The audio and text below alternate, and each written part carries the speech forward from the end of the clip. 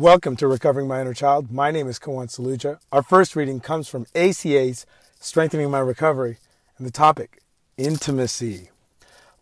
What many adult children have described as love or intimacy before reaching ACA was actually codependence or rigid control. Big Red Book, page 6. Yeah, codependence, rigid control, enmeshment, where there's no idea where the boundaries are, and the end goal, almost like two people kind of losing their identities. And I think, God, recovery has just been a joy, and the writing and the sharing, and reading this kind of thing. Just it's like, I said, I had this relationship and wasn't necessarily going good, and at that moment, I just decided I'm just going to meet this woman where she is.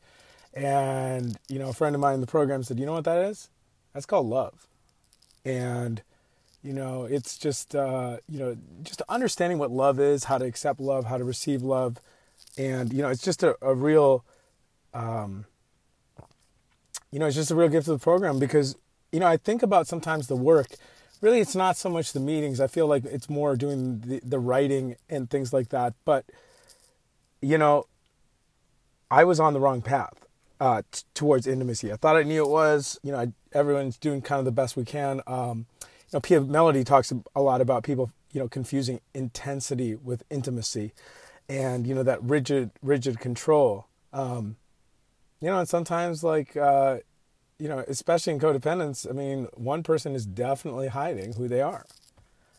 Back to the reading. Before we came to the program, we thought intimacy was that secret word that pertained to sex and making love. We thought it was about taking care of the other person, doing for the other person, and losing ourselves in the other person because we love them so much. And that sounds like, unfortunately, something that parallels relationship with someone in the family. Sure, we all want to be close to our partners, but before recovery, many of us lay in the same bed with them and felt a million miles away, starving for affection.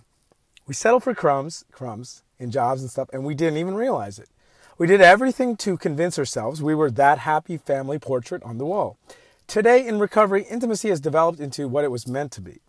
We have honest conversations with our partners and close friends, and we are not afraid to express opinions. We surround ourselves with people who care about us, people we don't fear. We have healthy conversations about money and other important issues, and we don't coerce or manipulate people through shame and guilt. We fill our cup with the freedom of choice. We have healthy partnerships and understand what real intimacy is about. We feel joy. On this day, I will trust myself to be open to true intimacy in my relationships. The next reading also comes from ACA Strengthening My Recovery, and the topic is Start a Meeting. Starting a new meeting requires determination and work, but the reward of watching others find the ACA way of life is worth it. Big Red Book, page 560. As children, growing up in turmoil, confusion, and despair, many of us had no anchor. Wow, that's great. The steps, trauma recovery, support groups have been a huge anchor. Even they say you're the average of the 5 YouTube channels. I heard that the other day. So, just to really make sure. Not too many, especially as codependent, there can be, as a recovered codependent, I like to say, in the past. Back to reading. We survive from day to day, sometimes hour to hour. We hope we could outwit or sweet talk or hide from our perpetrators. All alone, we relied on our ingenuity, our wits, and our child selves to survive. When we found out about ACA and read some of the literature, we were surprised. Someone knew what had happened to us. We looked for a meeting. We were very disappointed when we couldn't find one in our town. Thank God for Zoom, by the way.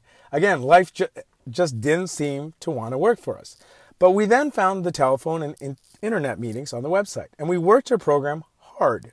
We found great recovery, but the itch to have a face-to-face meeting just wouldn't go away. After enough time went by, we gathered the courage to start a meeting in our town. We contacted WSO, and they guided us every step of the way. It took a lot of work, but it was the greatest gift we ever gave ourselves. We finally had an anchor. We finally found our home. And I remember a sponsor in UA had once said, this program has my back. And I don't have to go to the program every day and, do it like I thought I had to do with my family. And it's interesting lately, I've noticed some parallels there. On this day, I will remember how life was before I found ACA. Man, confusing. I was trying. That person was in pain.